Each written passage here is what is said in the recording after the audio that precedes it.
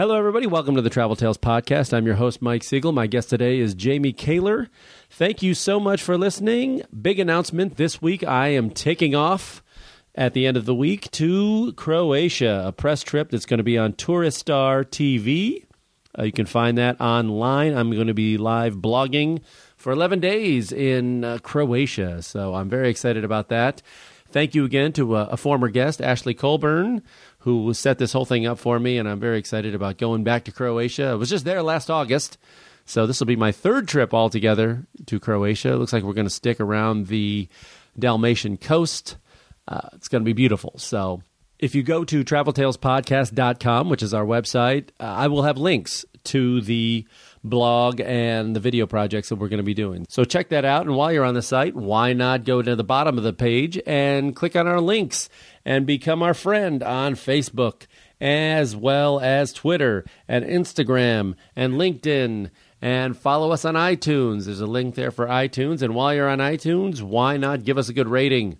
Subscribe for free and then give us a nice rating. That helps people find the show and boosts our presence. So that's always a nice thing. If you want to write me, it's traveltalespodcast@gmail.com. That's traveltalespodcast@gmail.com. All right, let's get right to the interview now. Here is Jamie Kaler talking about his time in our U.S. Navy. Enjoy.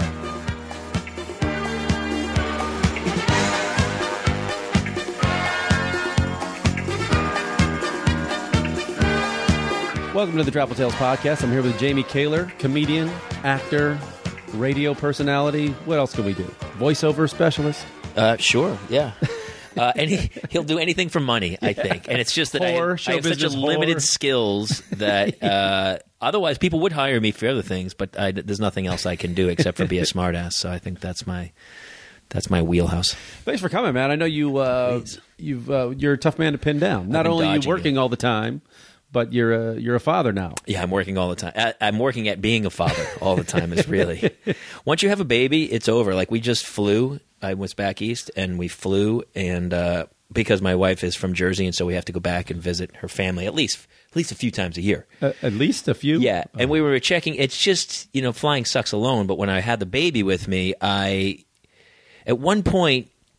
I said, hold the baby, I'm going to go to the restroom before we had got our tickets. And for 1 second, I was like, how long if I walked out that door, went over to the international terminal and bought a ticket to South America, how long would she wait at that ticket place before she goes, where is he coming back? Like, and could I get out of the country before she knew it? I didn't do it, obviously, but you think, and I told her that story and she goes, that's not even funny.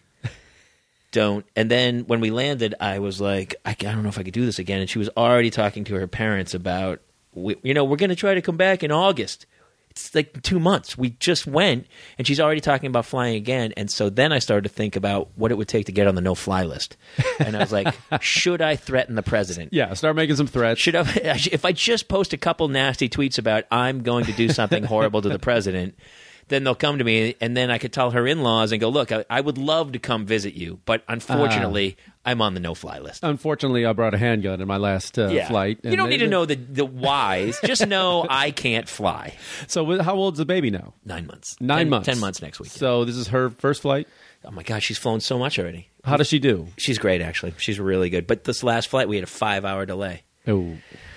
Yeah, and so we're on Virgin, and I have an Amex Platinum card, not to name drop. Excuse me, sir, Your Highness. It's pretty big time.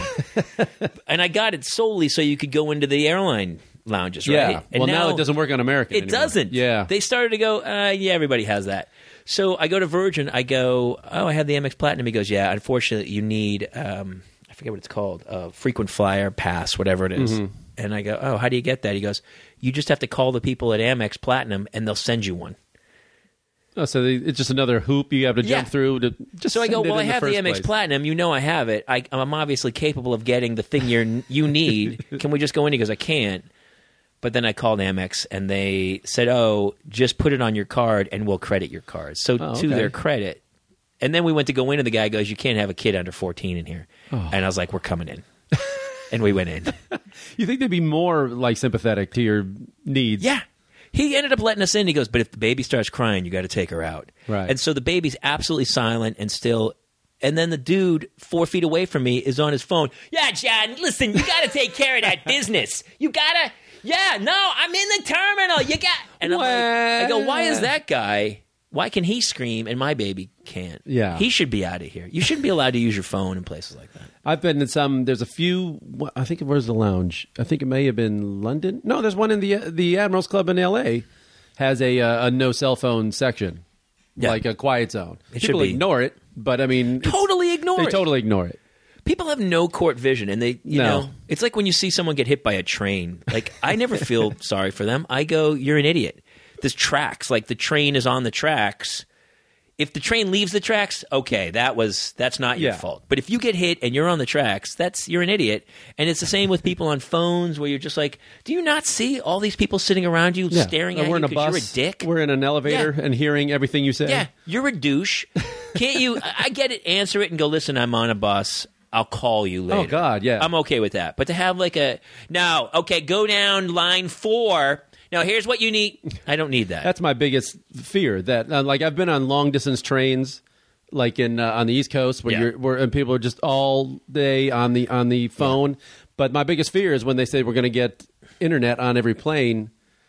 That like somebody's going to be Skyping through the entire flight. I never thought about Skyping from a plane. That would be funny. Cell phone service on the plane, that's one of the benefits is to get away from all that. You don't need it. You're out of touch. It's the only it's the last place you're out of touch. My wife buys it, and I'm like, you can't go 3 hours without the internet. And then all she does is she sits on Facebook for 3 hours, and I'm like, you needed $14 for that. That was what you needed. Nothing's changed. Nothing's going to change. No. Did now as a baby, I've heard this, like when they're that young, they basically just sleep through the whole time, right? Yeah. I mean, sleep or cry. Well, you know, it's funny. We had worked it around her nap perfectly. We booked the flight specifically at noon because her nap starts at noon. And so then the flight got delayed 5 hours. And so we get on, and everyone's giving us dirty looks. And I'm like, look, man, I used to fly all the time. I never gave anyone shit about flying with a baby. You know what? When the baby screams, I'm fine with that. Baby scream. You know what I hate is when the parent talks over the screaming, trying to get them to be quiet for 2 hours, where they're singing like the itsy bitsy spider goes, and you're like, just you shut up. The baby's okay. The baby's crying. The babies cry. Noise canceling headphones. That is it's the only way to fly now. The $7,000 Bose canceling, and worth every penny. Are they worth every penny? So do you have to? You don't have to get a separate seat for the baby? Like, no, it's under 2. She doesn't 2, have one. okay. But honestly, this last one, we were like, next time we fly, we might have to buy her one. It's getting so expensive, though. That's the problem. I have friends with like 2 kids, and they're like, to go anywhere is $2,000. You got to make her parents come out here. I told them that. Enough of that. I tell her that. I told her, honestly, I'm like, I'm not going. I'm just not going. I don't give a shit.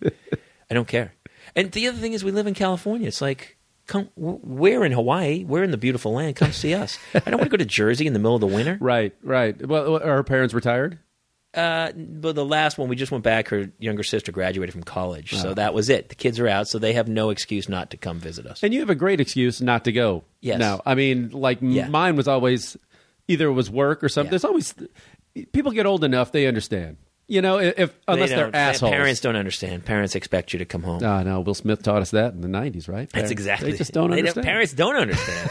And Jazzy Jeff had a lot to say about Jazzy that. Jeff piped in, sure. A lot of stuff happening.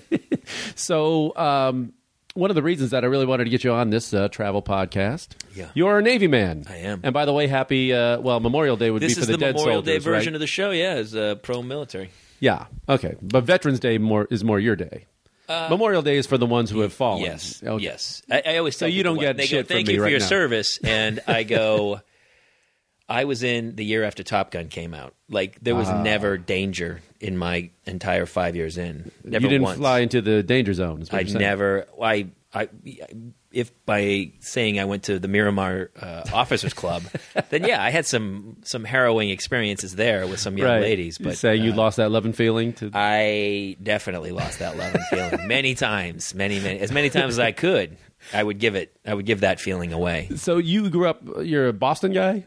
New Hampshire and Boston, close enough. Yeah, we consider you're a New England kid. I love the people. It's like it's Vermont. Yeah, no, Maine, what? It's all the Connecticut, Rhode we Island. get it. It's Lobster, we get it. We like lobster. Yeah, it's actually great. Hampton Beach, man. It's pretty great. I went to New Hampshire for the first time last summer. It was like 5 states I hadn't been to. I was going to say, is that one of the final 3 states? of them were New Hampshire, Vermont, and Maine. They're So pretty I good knocked states. them all out in like 3 days. You could have knocked them out in about 4 hours. Yeah, no, it was nice. Because you can start in Vermont and get across to Maine in probably 2.5 hours. I loved Augusta. Was it no Portland, Maine? Portland, Maine.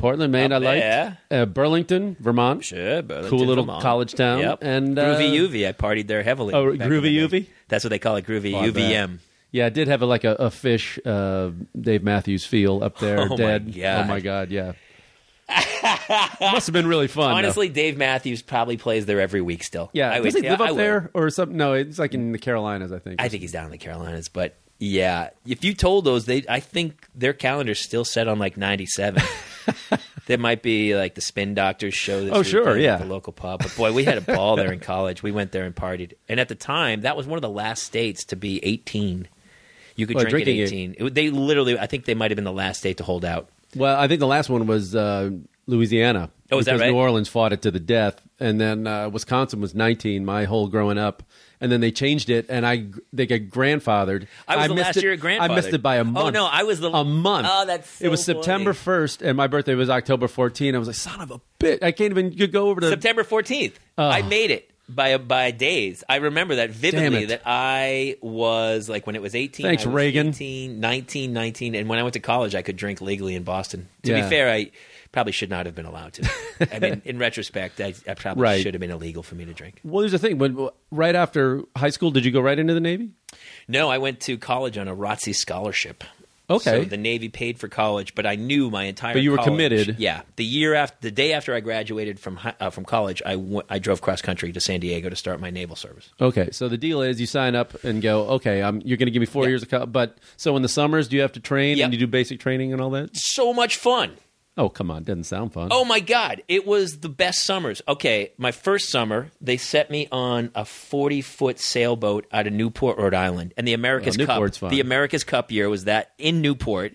So we basically learned seamanship, and by sailing around, we went from there to Montauk to Cape Cod. That's all we did was a sailboat that whole summer. Amazing.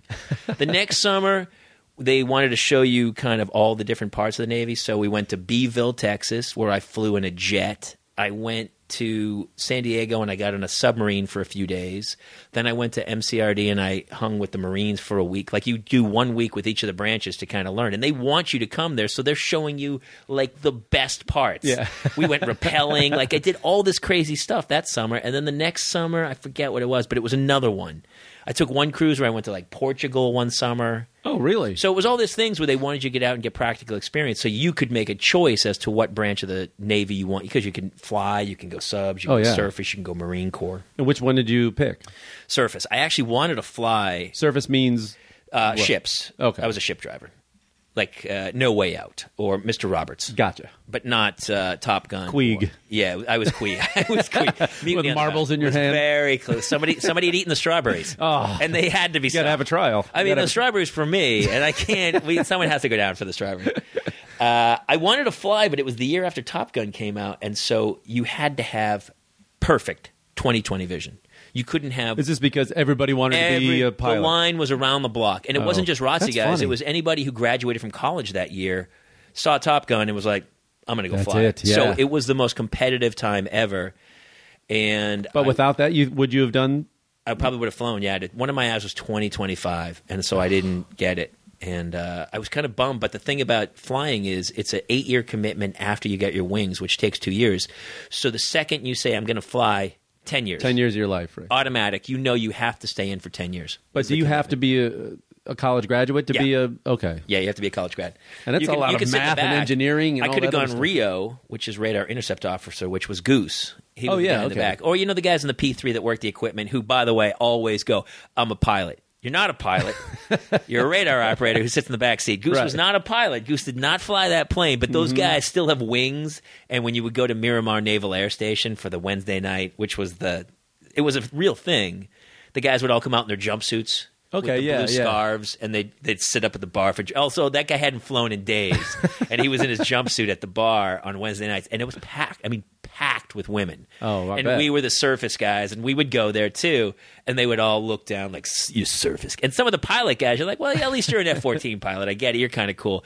You're a radar intercept officer. You sit in Right. the back seat. Go fuck yourself. You want to go like, you're not a pilot, dick.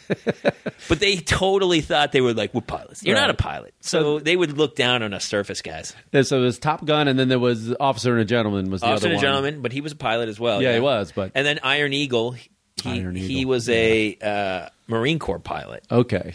with Lou Gossett. I loved those. Those movies were great, man. Boy, Officer and a Gentleman is great. yeah, but you don't stop to think. It was like when you said when it was such an amazing recruiting tool. Recruiting, Top Top Gun Gun alone, recruit. They just had the pick of the litter. They could tell people, no, thank you, no, Yeah. thank you, no, thank you. And it was a good time to be in, man. Like, Well, we weren't at war. we were not at war with It anybody. was good timing on your The part. coal hadn't blown up yet. Our only enemies were the Cold War with the Russians, but Right. and that was- the Soviet Union was collapsing. It was collapsing at that time. Yeah. So it was the safest time to ever be in the military. and Like, the Gulf we War partied. didn't kick in until 90, 91? Yeah. Yeah. I actually helped my ship get ready for the Gulf War. We did all the training exercises, and then my time was up. Right Good luck, in May. fellas. That was it. I sat on the pier that day. Nice timing. And I said bye, and they were all like, fuck you, Kaler, because I got out just as my ship went to the Gulf War. I had escorted tankers in the Persian Gulf, but that was before the Gulf War, and we never for a second thought we were in danger. Ever. Right. Ever. But- We weren't even trained to shoot at. Like if someone came, if you were at a pier and people came towards the ship, the answer was get the fire hose and spray them down. Were there pirates then? Even in they wouldn't go after a military ship. You know, but I there mean- were, I guess. I remember like Somali, those guys, obviously there's, when you're poor countries. Yeah, they're in a gonna do whatever- rowboat. Yeah. They need money. Yeah. It wasn't what it is now. But yeah, I mean, there was high seas piracy, but it wasn't. Saddam was our friend back then. Saddam was our friend. He was our friend. We put him in power. Yeah. Yeah. It's always. And the Mujahideen were Right. ours. We had put them in to fight the Russians. And then it's funny because my degree is in political science. Oh. But since my degree came out, the whole world has changed so much that my degree is like. It's like I have a degree in telegraph, Right. in steam locomotion. Morse code? Yeah, exactly. Where did- my degree is so pointless now? It's ridiculous. You're on a ship. Yeah. So your first gig is what's your job on the thing? I had to go to schools for 2 years, so I didn't even touch a ship for 2 years. My first place, I got stationed in Coronado at Surface Warfare Officer San Diego, School. right? So my buddies and I, we got an apartment in Pacific That'd be Beach, fun. and we drove to school on Coronado every day for like a year. And we would learn, we sat in classes and then did some practical stuff, but never touched a ship. And then after that, I went in for my specialty, which was anti-submarine warfare. Oh. And so they sent me to San Francisco, and I lived in San Francisco for a year and went to school in Valencia. Or not Valencia, but Vallejo, Vallejo. which was, they have a Navy base up there. And you would Okay. go, and we would go to these classes, and then we'd go play golf at Fort Ord. And then finally I went to my first ship, which is, can you hear the spies? You're talking out there's of a lot of cops in your neighborhood. man. I'm in the center of it, man. Center of it. That's where it's all going on. Well, it's not just cops. It's like I hear there's an ambulance. There's a hospital right down here. Perfect. There's like fire department. This will all get cut out, right? Oh yeah, no. Perfect. This is good stuff. You'd have to do some editing. This is work. gold, buddy. So you're in 2 years in. I haven't touched a ship. And So I get- now you're still committed to 2 more after that, or 4 more after that? no, only 2 more. So 2 of that was just school. So that's half your hitch. 2-year hitch, and I lived on the beach and played volleyball. Yeah, it was the best time ever. nice. And they were giving you money, and they would give you money to live. They pay your rent and pay you money. It was great. Playing volleyball. This really is Top Gun. It was You had your top. shirts out. You're all oiled up. As I really got homoerotic. B-rated. I got a B rating in beach volleyball while I was in the Navy. Well, we did was play beach volleyball, and I played soccer. Oh God. And so I finally get on a ship. I get on the USS Henry B. Wilson, which was an old destroyer, and we went out. Yeah, within 6 months, we went into Westpac, which was amazing, and that's where the travel comes in. We went, whole battle group. We go to Hawaii, to the Philippines, over to Thailand, up the coast. We went to Pakistan, Perth, Australia, Diego Garcia in the middle of the Indian Ocean. We came back. We went to Hong Kong. Came back in. We went to Seattle. Went up the river. Did the Portland Rose Festival. Oh, you went up the river Yeah, is that the Astoria River? How's that get? into Seattle. We went to Portland. Oh, okay. You yeah, could get yeah. up to Portland, up the river. I thought your ship would be too big for that. Now I was blown away. We got up on was it that ship I went up the river on? Man, that's a lot. So It was crazy. It was so much fun. So just one boat solo, or is this like a flotilla battle group. So we were behind the carrier, and we were basically in plane guard position. And when planes took off, sometimes they get a cold shot and they don't launch into the air, and they launch into the ocean, and then the pilot punches out or whatever. And basically, someone has to be there to kind of rescue the pilot. A cold shot. That's what it's called. It's a cold shot because it's a catapult that launches the plane. Yeah, there's a steam catapult. Giant metal cables that go shoom, and they launch the plane to get enough speed to launch it. And sometimes you would get a cold shot, and the plane would just bloop right in the old drinkaroo, and somebody had to be there to kind of help the pilots get out because it would take days for the carrier to turn around. So, what was before you joined the Navy? What was your travel history like? That did you ever leave the country before that? No. I had walked across the border to Mexico, I think, one time in California with my brother when I came out when I was a kid. And Canada, maybe, when I was a little kid, but never had left the country. So you get on this ship. It's so weird. I have friends now who are like, we took our kids. We went to France and Europe and then Italy, and then we jumped up to Prague. Yeah. I never left any. I never left the country anywhere. Until I was 21. I never went outside of the country. Yeah. And honestly, because I just did something for the GI Film Festival, and I worked for the military channel, so I went back and I spoke, and people are so anti-military sometimes, but without the military, I probably would still be working in New Hampshire, would have never left. Mm-hmm. I would have played soccer at UNH, and I would have got a job there and just hung out. I didn't know about the world until I kind of went out and saw it, and you're like, oh my God, you can do anything you want. We'll talk about that. You're in your first, so you get to Hawaii, and then you're off. Was the Philippines your first stop? Yeah. Because the Philippines, I've been there once, and that was one country where they actually still like Americans. At that time, too, that was our base. Still, I mean, that was the only... yeah. And at this time... at that time, people did like us. Yeah. They don't like us anymore.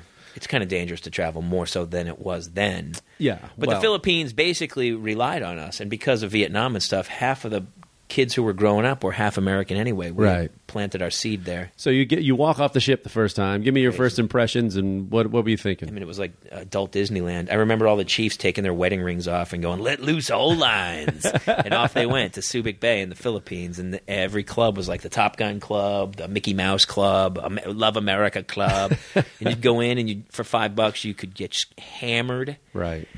And not that you did any drinking in the Navy. I did a lot of drinking in the Navy. Navy. So, I mean... I did go to Manila, though, with another guy. So I was not impressed with Manila. I wasn't either, but I do remember just this. We went in some casino, and we were the only Americans within, like, miles of the place. And so we were treated like rock stars. And we kind of walked in, and then... Now, you wearing your full...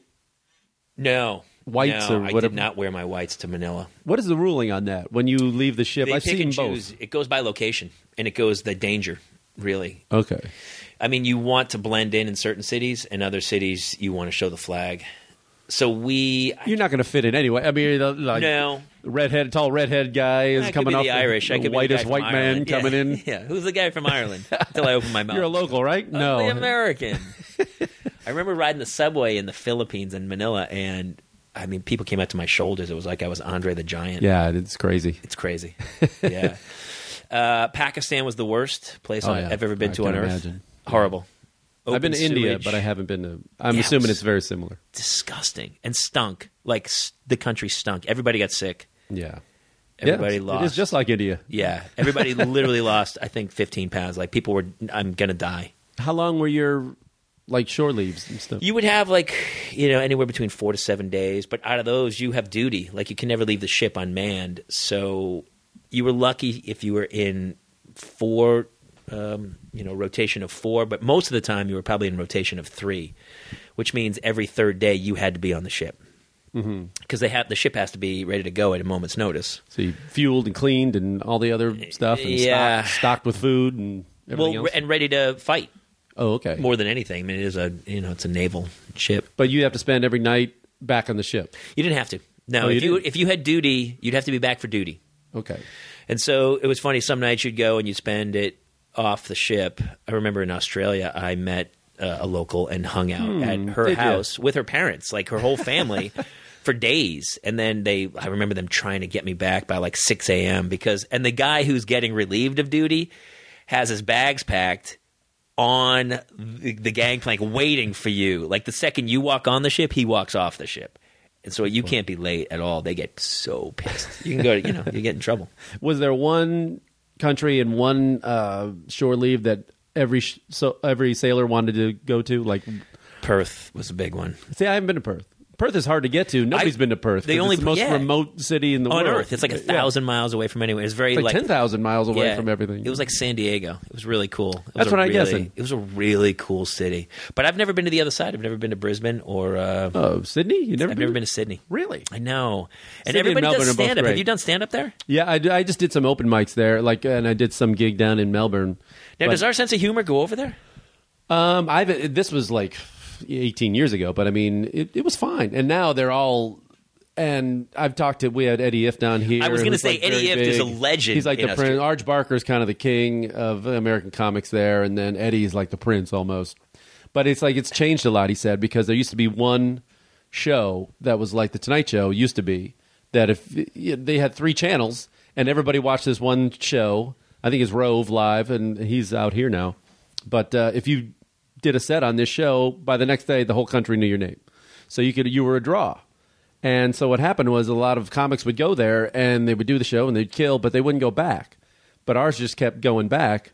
Right. And Eddie said he was like one of the last ones who got in on that because now they all have satellites, they have Comedy Central. Right. So now they want names like Chelsea Handler, or Daniel Tosh, and those guys. They want, and now they're all, stand up has exploded around the world. They were doing it in Germany when I was there, and every country I went to in like Central Europe had their own comedy thing because they know it's cheap programming. But is it? You set up a camera, you shoot some comics, and you pay no writers. Right. But does our sense of humor go over? Like, I just don't think. Is it English-speaking people listening to? Sure. Yeah. In Germany? Well, no, this was in German, but I did a set in Berlin a couple of years ago. Well, who was in the audience? It was like English comedy night. They built it, so it was a lot of expats. Yeah, a lot it's of, expats and military guys, probably. British. God, I met British. There was How did it go? Israelis. There was like. Was it fun? Yeah, it was fun. It was great. Did you talk about your lifestyle in America, or were you talking about more generic things that were? You can never come off. I mean, they always love American bashing. Always does well. Yeah. So if you're self-deprecating about it, and how we all like have guns and shoot each other, but that traffic bit about Sepulveda is probably not going to go over too well. Exactly. I love when I see guys on the road and they're doing like local 405 jokes, and you're like, wow, dude, that's really not going to go well. I found the anti-Bush material goes very well. Still, probably. Oh. Yeah, even nowadays, it was rough. Especially the last few years of his second term, it was rough. Everything turned after the Iraq. Yeah. Once we went into Iraq, and the world went, "Why you? They didn't attack you. What's?" And they weren't behind us on that. That's why we couldn't build a coalition. Here's what I think, though. We all are like, boy, you failed over there. You didn't put in. You didn't establish a democratic government. The place is in turmoil. It's worse than we left it. I think that was their original plan. I think it's always been their plan that they go, look, if we can't set up a democratic, friendly government that we can work with, what we'll do is we'll destroy that country so badly that they can't hurt us. Does that make sense? Logically, I think they go, we win anyway, because either way, our whole goal was so that you can't hit us.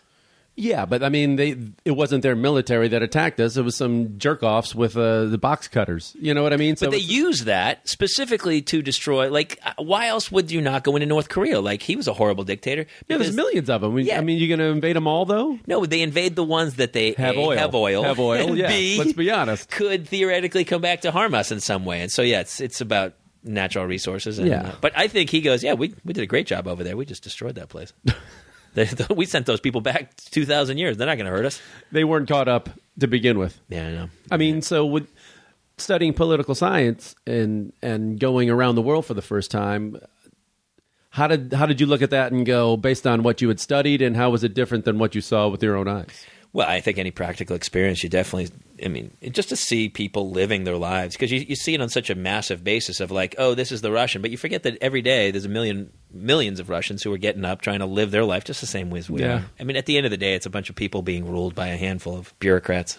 Yeah, just trying to feed their kids. And every day they're like, what do you think about this? I go, you know what I think? I think I'm trying to pay my mortgage. Yeah, I need a job. I got kids to feed. Yeah, and my vacuum cleaner's broken, and I got to go to Costco later today. That's pretty much the extent of these 24 hours. Mm-hmm. At the end of that, I don't know what I think about these rights and this happening and some bill. Were there any scary incidences of you like overseas, and when you came off the ship, you just got a bad vibe, like they didn't want you there? No, not when I was in. I mean, I remember we had, it was mostly the trouble was with guys that I was in charge of. Like I had a division of like 90 guys that I ruled. Ruled is not the right word, but I was ruled with an iron fist. I was a manager. I guess basically in the Navy, you're a manager. I had a division of guys that I was in charge of. And so when, I get a call and someone would go, hey, so-and-so's in jail. And I'd have to go bail them out of jail in the Philippines because that kid's 18 years old. Yeah, he's from Iowa. He's never been with a woman in his life, and he got off a boat in the Philippines, and he came back with a wife of some crazy woman who's like, I love you, and that's a real story. And so these guys are hammered, and they have to go bail them out of jail. And I noticed also, like, military guys they have a tendency to marry early. Like, that was a way to, to keep their girlfriends loyal at home. You need someone to take care of your place while you're gone. Yeah, I guess, and also, get your mail. But don't you get a better, you make a little money. You can live off base or something. But I think it's also the mentality of how they grew up. Like we live in LA. Small town guys. Yes, they're small town guys. Like, if you, wherever you're from, Chicago, like kids in the suburbs, they grow up and they get married young. Yeah, I mean, if they never leave. Yeah. People I just went to my reunion and people I had my classmates showing me grandkids. They were grandparents, yeah. Me too. And I was like, I just had a baby. My wife just had a baby. I have a 9-month-old. And they were like, we have 10-year-old grandkids. We're on our third marriage. Yeah. I kind of waited. So 2 years on the ship. That's how long you were. What rank do you go in as? I went in as an ensign. And but I ended up doing another ship too. So I ended up doing 3 more years. So I did 5. Because my ship was getting ready to deploy, and I stuck around a little bit to help them get ready. And then I got out right before they left. Okay. So then you get back to small town New Hampshire. San Diego? I never went back to New Hampshire. You never went back? No, I never went back. But you knew, I'm not going back? I never went back. Okay. Oh, right when I get out, you mean of the Navy? Yeah. I remember my parents were in Florida at the time. They had retired, and my father was so mad that I got out of the military. I do a lot of material about it, but he was so angry. Was he a lifelong Navy man? He had flown in World War II, and my brother's an admiral. My brother had done 30 years, and so when I got out, I told him I was getting out to be an actor, and he was so crushed. He was like, he thinks John Wayne fought in every war throughout history. I'm like, John Wayne's an actor, Dad. He's not. Yeah. Reagan was never in the military. He played one. But, he was never in it. And I've done all these as jokes, but it really happened. I had been out for 1 year. And, I got a bartending job, and I was living in San Diego and loving life. I mean, I was working at a micro brew pub and just loving life and living on the beach. I would ride my bike. And I just got out of the Navy, and I got a letter from my dad, and I opened it up, and there was no letter. It was just a cutout from the Navy Times pay scale, and he highlighted what I would be making had I stayed into the Navy, like where my plus 6 years at that rate. And then he wrote in the margin, pretty good, huh? And that's all. That was all that was in the envelope from my father. And he was so upset. It kind of bums me out because he's passed away now, and he never really saw me do My Boys. He didn't see the Military Channel show. He would have been he would have dug it. Yeah, it's weird. You try to look for that validation, and until they're on TV, and now it's like, especially something like The Tonight Show, which doesn't have the cachet that it used to and stuff, but the only person, like in club owners or anything like that, it matters to your family. Especially the older generation. It's like a validation of have you ever done The Tonight Show? Yeah. And they will introduce you to their friends Jamie's done The Tonight Show. Yeah. How many people do we know? Did you ever do it? I never did it. I did Ferguson, but I never did Ferguson. Was a little, that's good. That was a good hit. It's still not the, just doing the Montreal Comedy Festival for me was a big ticket punch. But it's funny, man. It's we know family. It carries weight. We know people who've done the Tonight Show 30 times and still can't draw. It's not. Yeah, it's definitely. It's just another TV credit now in the business. But it's still to your family, especially to people who aren't in the business. That's the first question. Yeah. If you tell people on a plane, they'll go, have you done the Tonight Show? And you can go, yes. And that just adds okay, I'm not an open micer. Well, you can say yes anyway. You know that, right? Oh, yeah, that's a good point. Well, now they can IMDb or something. They can actually look it up in a second. Hey, Google you. Hey, this asshole never did. That guy lied on that plane that day. I don't even tell. I normally don't tell people what I do on a plane because never. No, then you're answering the same 12 questions that you've answered for the last. I thought you looked familiar. What have I seen you in? Were you the class clown in high school? What made you want to do? I always wanted to be one. Who are your favorite comedians? Yeah. I usually tell people I pick up bodies for the morgue, and they leave me alone immediately. They go, what do you do for a living? I go, I pick up dead bodies. And they go, what?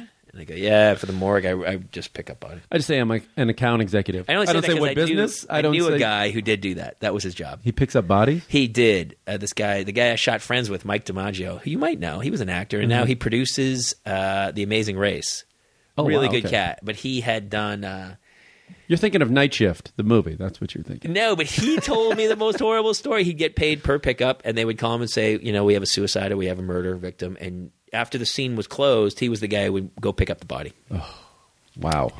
And strap it in and throw it in the morgue and take it down to the morgue and drop it off. So he had to actually pick it up and put it in the body bag and take it. And I was always like, oh, dude. He goes, I know. He goes, they had some, some they would find like 3 weeks later. They killed themselves in their tub. And it was like, he was like, yeah, it was like soup. He was like, he told me one where they went to pick it up and it like came apart. And I was like, dude, you couldn't pay me enough money. I worry about do that. That's the one thing I worry about, like living alone. And then because I travel a lot too, I asked some of my friends, so like because I was climbing something here, in my closet. I was trying to get in the crawl space, and I fell in my closet here. And luckily I was okay. But it's like if I had wrenched my back or something, I couldn't move, I would have been standing there screaming and hoping that like the people downstairs heard me or something. But I asked my friends, I was like, so you didn't hear from me for a couple of weeks. What would you think? And I'm like, well, we think you were out of town. It's like, because you're always traveling. Yeah. And so I got another friend of mine that I call up every so often. We'll just text each other every couple of days. It's like, not dead. That's it. That's funny. We just trade not dead back and forth. And she lives alone. And we're like, okay. Maybe or it's I choke on a maybe sandwich. it's time for a life alert. Maybe. A life alert. I've fallen and I can't get up. You reach that point where it's either get married or get life alert. Those are your two choices at this point. Yeah. Going to live in a commune, maybe. It does reach that point. I mean, before I got married, I never thought I was going to get married. I was like, in my 40s, and I would come home at night, and I'd be watching TV by myself, and then I'd be like, man, no one knows I'm here. Nobody knows I'm here. That's you I get it. Only I'll be in Thailand. That's even scarier. I started to have conversations with myself.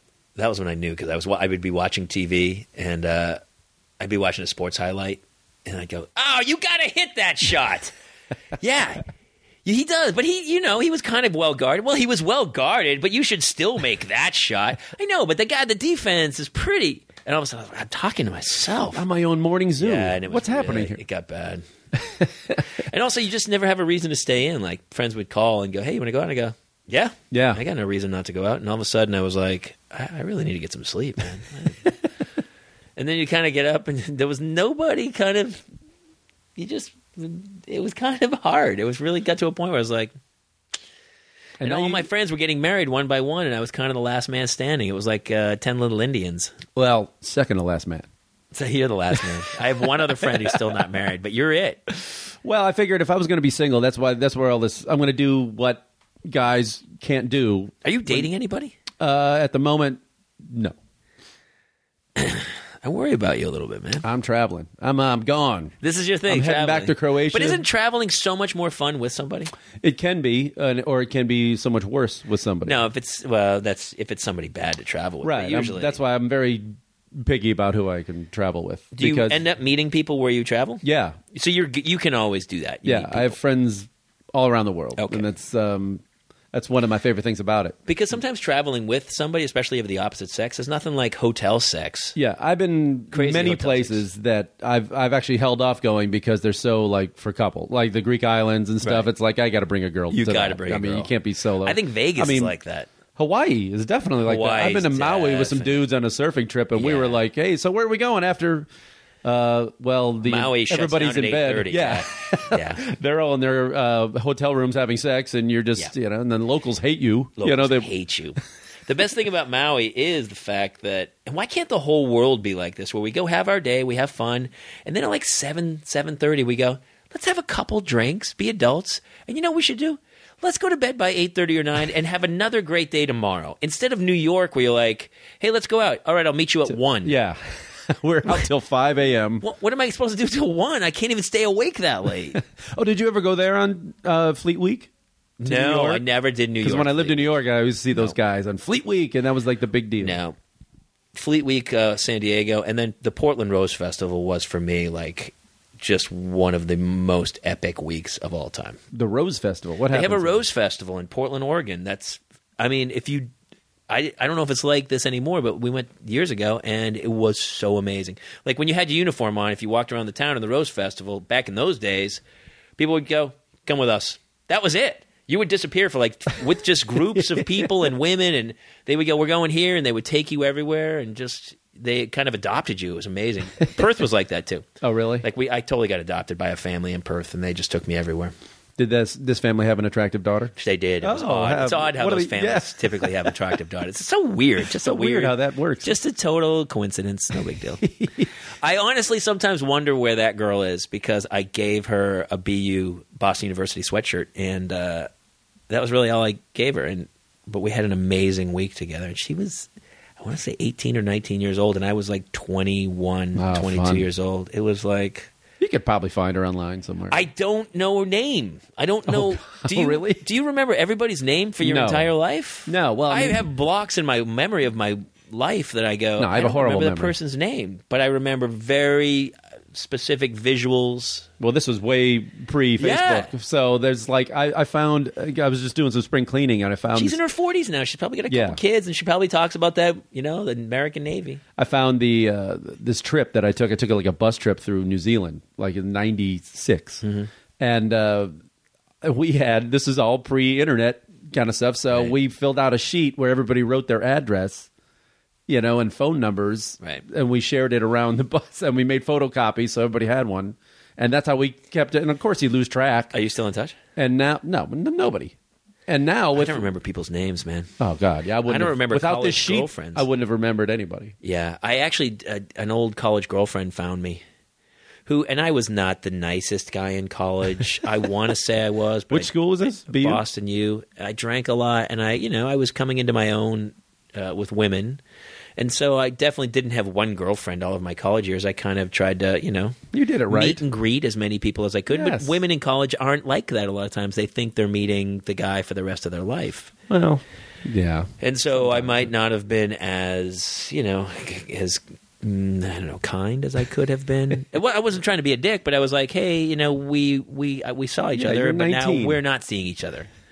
But they were like, why aren't we still seeing each other? And I was like, well, I'm seeing that person. Mm-hmm. And I'm not even seeing them anymore. That just ended. I'm on to this person. Little meet and greets. I always have a jealousy of anybody who went to college in Boston because it's like the greatest college town ever. It's really like 40 great. colleges in one city. And it was the 80s. So it was, I don't know if you remember, but the Boston music I was in college scene, in the 80s. Boston music scene was pretty great then. Who were the big bands? The Cars were big, and Treat Her Right, and all these like crazy Till Tuesday. Oh yeah, Amy Mann's out here, which is really funny because one of the writers on the show, My Boys, is really good friends with her, and I've seen her at his parties and stuff, and I've never had the courage to go up and go like, I'm a really big fan of yours, and I know we're the same age, but I really liked you. And Michael Penn, who I think they got married, and I was a huge fan of his too, Romeo, and so I remember. Boston in the 80s and the Rathskeller, all the bands came through there, definitely. And so many comedians came out of there too. Did you see them I went all? to school with them. I was Navy. Oh, right. But Fitzsimmons, Jeff Ross. Half those guys seemed to go to Emerson. That was always the big school. They were Leary was Emerson. Was Janine Garofalo there? She was Emerson, I think. Stephen Wright was there. Leary. Elon Gold. Elon was there, yeah. Was BU. All these people were BU, but the problem was I was not in the theater arts program. I was a political science major, and I was a ROTC kid. Oh, okay. And so I never did any of that. But those guys were doing stand-up then. And Marin was up there, too. Marin was there. Yep. Yeah. They were all there. The comedy scene was crazy then. Stephen Wright was the big name in town, and it was pretty big. And there's those hardcore Boston guys who never left. I remember like Tony V I worked with, and Steve, is it C's? Who's the crazy... Nick DiPaolo was up there. DiPaolo was there. And Anthony Clark.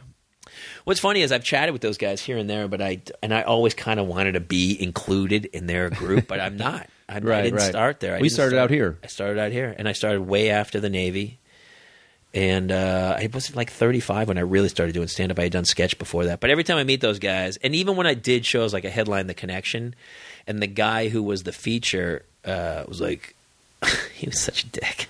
He was like, I met him, and I go, hey, it's nice to meet you. Hey, and he goes, how long you been doing stand-up? First words he said to me. And I was the headliner, and he was the feature, and he'd obviously been doing stand-up for like 30 years.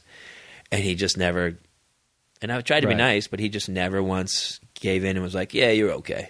All right. And you go, hey, maybe you should have left Boston. Yeah, it's not my fault. You Try know? to get some TV credits. Yeah, if I or- got mad at everyone I came up with who was really successful people, I'd be a And really there's- angry young man. Well, a lot of us are like angry and cocky when we started, and Yeah. some guy sat me down. We were watching some bad act on TV in a condo somewhere, and I was like, "This guy sucks." He goes, "Look, there is always going to be someone who's doing it less than you, Yep.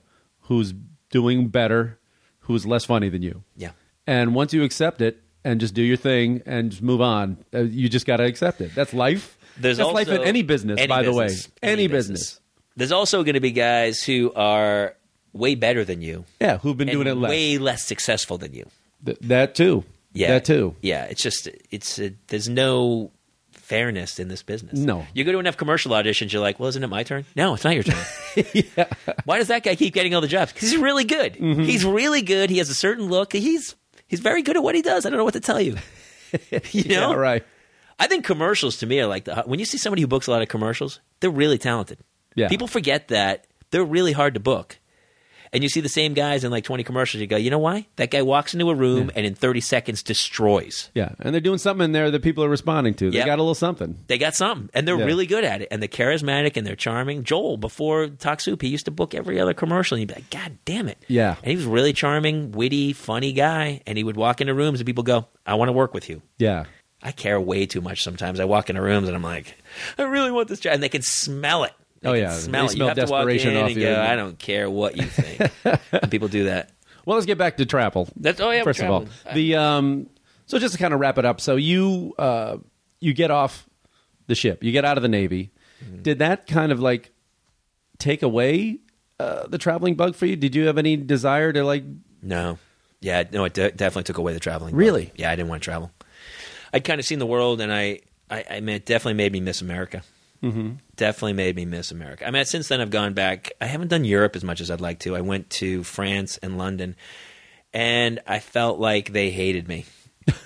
I felt But like. did you perform? No, I just went for a couple weeks. Just I- walking around the streets, they felt yeah, like they I hated felt you. like in France, especially. We were there during the hottest month of the summer when they're all Oh, on yeah, you know. holiday, and it's the worst time to travel. And ugly Americans were everywhere. And I tried to be cool, like, hey, I'm not one of those guys. I'm a cool guy American. And they were like, no, you're a dick. I still haven't, big I haven't cities done like Italy. Paris or something, they have a different. There's so many attitude. places I would love to you gotta go now. But, have you been to Ireland, the motherland? Never been to Ireland. Oh, come on. I know, dude. I know. You walk off, everybody looks like you walking off the. I will tell you that the more I traveled, the more I missed America, and I think I got my traveling bug out by traveling in America. Like I'm the same. I've been to I think every state Yeah. now and done. But don't you find the problem I have with going around America is after a while it looks so much the same. I almost feel like most of the world feels like that now. It's like everywhere's got Well, I a mean, you Gap see your Starbucks and a and your- mall, it's like everything's so homogenized. They go, "Hey, bring me back something from there," and I go, "I can buy it here." No more can you get something that's so unique to an area, unless it's a crazy third world country Yeah. that you don't want to go to in the first place. When people go to India now, I'm like, "Why do you want to go to India, man? You're gonna get sick." Yeah, but I mean, there is a fascinating. I went, for 3 weeks, and it was. I don't know. Was it my favorite place? No. Was it? I always say it's amazing good and amazing bad. There's like some really cool places, Don't want to go. and there's some really awful, There's horrendous. nothing I want to see there. I've been to South Africa, Cape Town. I have shot been there. Cape Town's beautiful. Beautiful. What Would did you never go shoot there? again. I shot a commercial for Suave. Never saw it. I only worked 2 of like 8 days. That is a so nice gig. It was a great gig. Wow. Flew like first class, $25,000 ticket. For like the shampoo? Yeah, for a shampoo commercial. That crazy? They had no local redheads they could use? None. We have to import some redheads down here? Diplomatic immunity. There's only a few places I think I would like to go still. Okay, where's that? I would like to go to Iceland. Yeah, me too. I've never been. Never been? No. I would like to go there for some reason. I want to go. Never done Italy. Oh, you need to. I didn't want to do some more Europe. Germany, I'd like to do. I've like traveled really quickly through it. Those are all good. I mean, you won't get sick there. Germany's cleaner than here. You might get cured of something I'm not really when a you big go fan there. of like crazy places. You know what I really like to? I did a USO tour in Japan, and I really love the culture in Japan. I would love to go spend some time in the non-nuclear part of Japan. Yeah, Japan's cool. Japan's pretty cool. It's expensive, but it's cool. Yes. Tokyo's very expensive. Yeah, I've heard. I would really like to do some extended time in Japan. And the toilet technology alone, amazing. electric toilets. Is that with right? the squirt gun comes at the. It's Oh, like that there's sounds music you can have there. I loved Hong Kong. Hong Kong's really cool. I really liked it. I went before it went back to the Chinese. I went when it was British. Oh, see, I only been like a few years ago. It was. I think it's still a lot of expats though, isn't it? Oh, yeah, it's yeah. still very British. Yeah, there's parts of it that looks like Bought London. Bought a suit there. Oh, you did? Yeah. Custom else would I tailored. like to I'm go? still kicking myself for not doing it. Yeah. I was hanging out with Dwayne Perkins was doing a club there. Is that right? And we were hanging out, and I was just passing through, and so I just hung with him for a few days, and he went and got a suit, and he was with some girl, and I didn't feel like being the third wheel, but now I'm pissed that I didn't go with him. It's like $200 and it's like cut Yes. to you. It was a good suit actually. I wore it a lot. The other side of Australia I'd like to go to, but there's nowhere else in Africa I want to go to. Yeah, Africa can be tough. I went to Cape Town. I've been to Portugal. I went to the Azores.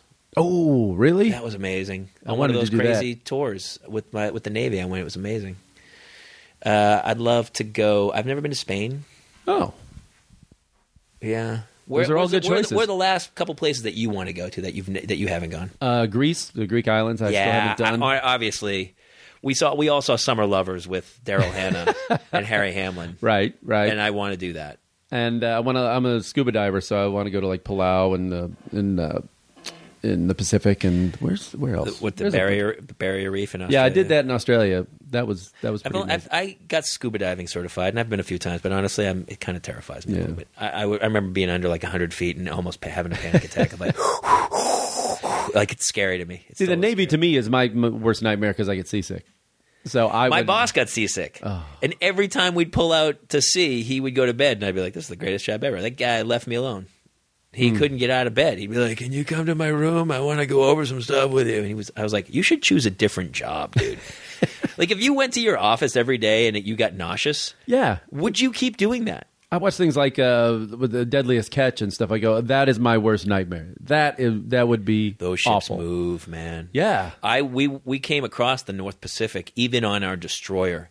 The thing bent like 25 degrees, 30 degrees, and it would only go one way. Like it puking never just- went like like a metronome because it went back to 12 o'clock, but the sea would hit it again, and so you're basically it would just keep pushing you one way over the whole way across, and it was for like I'm getting nauseous just a thinking week. of it. I'm getting nauseous thinking about it. We had a puke board on the bridge. And like people would call in, Jones just puked. Jones on the board, and it was only like by the end there was only a handful of us left who had not thrown up. you just didn't have that. Cast iron Well, you're stomach. lucky, man. Are you I got lucky? seasick once, and it was only because I was ridiculously hungover, and That'll it was do it. on the sailboat on our way to Montauk, and we were all hungover, and we all puked, and it was like stormy weather, and it was a sailboat. But you know what makes me laugh is that, the ship. People forget how giant the ocean is and the world is. It is crazy. We get caught up in these little small towns of like New Hampshire, and when that plane went missing in Malaysia, and everyone's like, "Oh my God, we can't find it." Have you been in the middle of the Yeah. Indian Ocean? It's really hard to find stuff, especially when it's laying on the bottom of the ocean. My friend Mike Dwyer, who did the show here last month, told me the same thing because that was all the story. And then I go, "Yeah, why are people saying they can't find it?" And he goes, "Needle in a haystack doesn't even describe it." It's insurmountable. He said they're never going to find they're this thing. never going to. If they do find it, someone's just going to accidentally find it because it's the scope of the ocean. I remember when we sailed from Perth to Diego Garcia, which is in the middle of the Indian Ocean, and at points we were in the middle of the ocean, and we were over 1,000 miles away from land, like the closest point of land, 1,000 miles. I mean, people don't understand. It's halfway across the country. It's so much space. How long does it take to go from And the San ocean's Diego deep. to the Philippines, like across the Pacific? We had to stop in Hawaii to pick up supplies. It took at least a couple weeks, going like 25, 30 knots. And that's 24 hours a day. We don't stop. We're continually moving. It's crazy. It's a big ocean. Yeah, and we would go dark and stupid at times where the power plant would shut down, and we would just bob in the ocean like a cork, and everything's dark because, something happened, and then they would have to restart it, re-kick the whole thing. And The scariest instance ever on the boat, ever in your whole Navy career. Any scary and like well, the biggest fear is fire. It's always fire. So we trained all the time for fire. At that point, it wasn't really security. Nowadays, I'm sure it's security. Like Right. we would always do drills. We would run down to the armory and grab a weapon and form our security force and try to we would pretend people had taken the ship and we had to take it back, like under siege, basically like that. But I think fire was always the scariest. So anytime there would be a fire breakout. But we did go dark and stupid in the middle of the ocean. I remember for hours we were just bobbing around, and everything goes and it gets ridiculously quiet. And the ship's just moving. Dark in the middle of the ocean. There's no. Well, there's no lights on the ship. Moonlight. You try to get a flashlight or whatever, but so you had to feel your way up. It was kind of scary. Submarine, probably the scariest thing. I went under for 4 days. Freaked me out, man. 4 days under. 4 days underneath. 4 days under. It was very. You look at the gauge on the bridge and you'd be like, "We're 600 feet underwater. 600 feet." Nobody gets rescued from those things. If something happens, it just goes right down. Oof. It's pretty hard. Remember the Soviets or whatever? Those guys lost tons of submarines. Oh, really? Even what was it called? The Maersk or something? No, the Maersk was the that's that one. What's the ship, one? the cargo ship. What's the sub where it had a nuclear meltdown, so they couldn't open it up and let everyone out, and they just sat on the ocean. They sat on the bottom for like days. Died? Yeah, and slowly died. Oh. Yeah, that's pretty scary, actually. A submarine would be the last thing I would think. No. They're ridiculous. I would do anything else in the military. In the old days, though, like in the Revolutionary War, they had a sub. They would paddle out, right? Yeah. Those guys, the Monitor. Wasn't it called the Monitor? Tin can. Yeah. And they had a crank thing that they would crank the propeller and try to move like a hose that went up to the top. And try to get air, and they can only go a couple feet under, and then they'd go out and try to blow up the ship in the harbor. Those guys were crazy. Yeah. Those balls. We're such pussies now compared to those guys. We are kind of pussies since those guys. Like when you look at the Civil War, you go, oh man, we're giant pussies. Yeah. Freezing cold, the Battle of the Bulge, where you're like freezing frostbite and you're trying to pull a trigger. I can't imagine. I can't imagine what they went through. And even now, just compared to Vietnam, they're saying all these people that are coming home from the Gulf, from Iraq and Afghanistan now, where if this was Vietnam, they would have died because our first aid and everything has gotten so much better, and our protections and things like that. So that's why there's so many more injured now. Where you could lose all your limbs, and a hunk of your head, and they still can save you. Mm-hmm. Yeah, it is crazy. The battlefield medicine has basically pushed medicine forward over hundreds of years. Anytime, that's always the training ground where guys learn how to save human life. To a point where you're like, should people be alive when it's like, it's just nothing left of you? Four limbs that are fake. I know. But if you had to go like your favorite cities around the U.S., like when you see that on your schedule, say you're going on tour and you're going, okay, I love that place, love that place. Chicago. Yeah, attaboy. Top. Maybe top. Seattle. New York's always great. It's physically draining. You're going to lose. Mm-hmm. You have to see so many friends, and you're not going to. Yeah, I know. You're not going to get any sleep, but it's amazing. Boston, I love. Did you ever do New Orleans? I've never done a gig there. Been through New Orleans. I'm not a huge fan of New Orleans. You love it, right? Didn't we talk about this? It's one before? of those unique cities that I think that it's a little hot and humid, and and the parties. Again, for 2 days. Austin, I love. Austin's good. You know what I really liked was Tempe. The Tempe Improv I really had a good time at. Really? Yeah, Scottsdale. It's great. I didn't love Vegas. I didn't love performing in Vegas. The crowds are very old and blue hairy. Where else have I sometimes it's just the small town, the weird small towns that you get, and you kind of become like the local hero, and everyone shows you such a good time. I had that in Montana, where I ended up having dinner with like locals, with like come home with us. I was like, all right, you know when you're getting a weird mood sometimes on the road, and you're like, I will come home with you. You know what? Why not? I have the time, and please don't serial kill me. But I'm going to. I'd love to see your lampshade made out of human skin. But most of the time, you just hang in your hotel and do your shows. Yeah.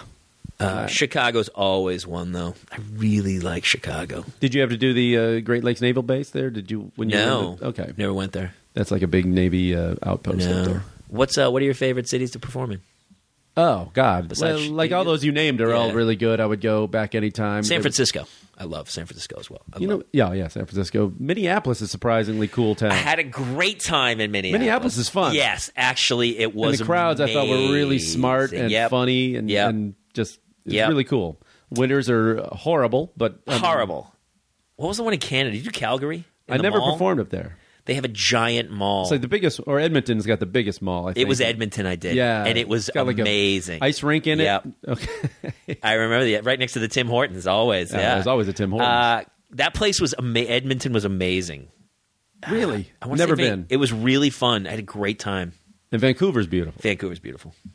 When you look back and all that, what did the travel teach you? How did it change you as a person? And how did it change your perspective on life and things? I think it changed everybody's perspective on life to travel because you see that. I mean, we talked about it a little earlier, but you see that people are just trying to live their lives, and we get caught up in this national pride in country. But at the end of the day, it's just people trying. Got news for you: nobody's going to live forever. Everyone on Earth right now is going to die, and at the end of the day, you're like, how do I just get through this as painless as possible? And so I think you start to really open up to people instead of getting in a shell. Like I think that you and I, because we've traveled so much, we can meet friends. Like people, my wife is always so jealous because wherever we go, I just go, hey, how's it going today?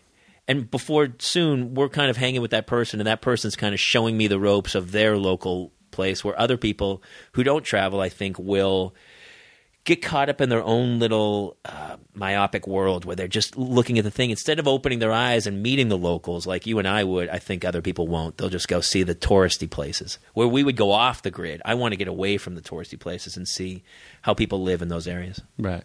Well, that's awesome, man. So where can people see you and hear your radio show and everything else? The radio show's on Sirius, but really I think nowadays all you have to do is Google people. Jamie Kaler, right? And my Twitter feed will come up. It's at Jamie Kaler. My Facebook, I'm on Sirius XM every Tuesday, 6 p.m. East Coast time. The show is called Kaler. I have a show on the American Heroes channel called America Facts versus Fiction. It's American Heroes channel? They changed it from Military Channel to American Heroes channel. Oh, wow. I had no idea. Inclusive of the police force and the firemen and teachers and stuff. And comedians. And comedians. I mean, truly, American heroes. We are the true heroes, Dane really. Cook is a true American hero. That's maybe not the right choice, but. And that's the second season? Season 2 is coming out right now. Yeah. And what is the premise of the show? It's basically Mythbusters meets history. So you think Paul Revere was the one who helped save the revolution and told everyone the British was coming. We're going to tell you it's not him. It was actually Prescott and Dawes, and we kind of take what we think we know about American history and we kind of show you the real facts of how things went down, which again is, to me, I'm so amazed when I learn about people in those eras because I look back on history and go, how hard would it have been just to get through life in like the 1750s where you're like, every day is not about Facebook. It's like, hey, I need to get food for tomorrow. Yeah. And if this crop doesn't come in, we're not going to make it through the winter. Like that kind of stuff I love. So you were lucky to live to 40. Yeah. And people died of the flu and things, Which is crazy because now Africa's like that. The average age is like 40-something, right? Yeah. So you're lucky. It's pretty crazy. We wake up, we were dealt a good hand. We're definitely lucky that we grew up here. Well, Jamie Kaler, man, I appreciate you coming. I appreciate you making the drive. Yes, and, finally. It was great to see you. Finally. Yes. Finally. And you'll come do my radio show again. I would love to. It was a blast. Jamie Kaler, everybody. Say goodbye. Goodbye. Yes, you can put your mind at ease. Come on, people, and make a stand. Can't you see we need a hand? Come on, protect the motherland. Come on and join your fellow man. Come on, people.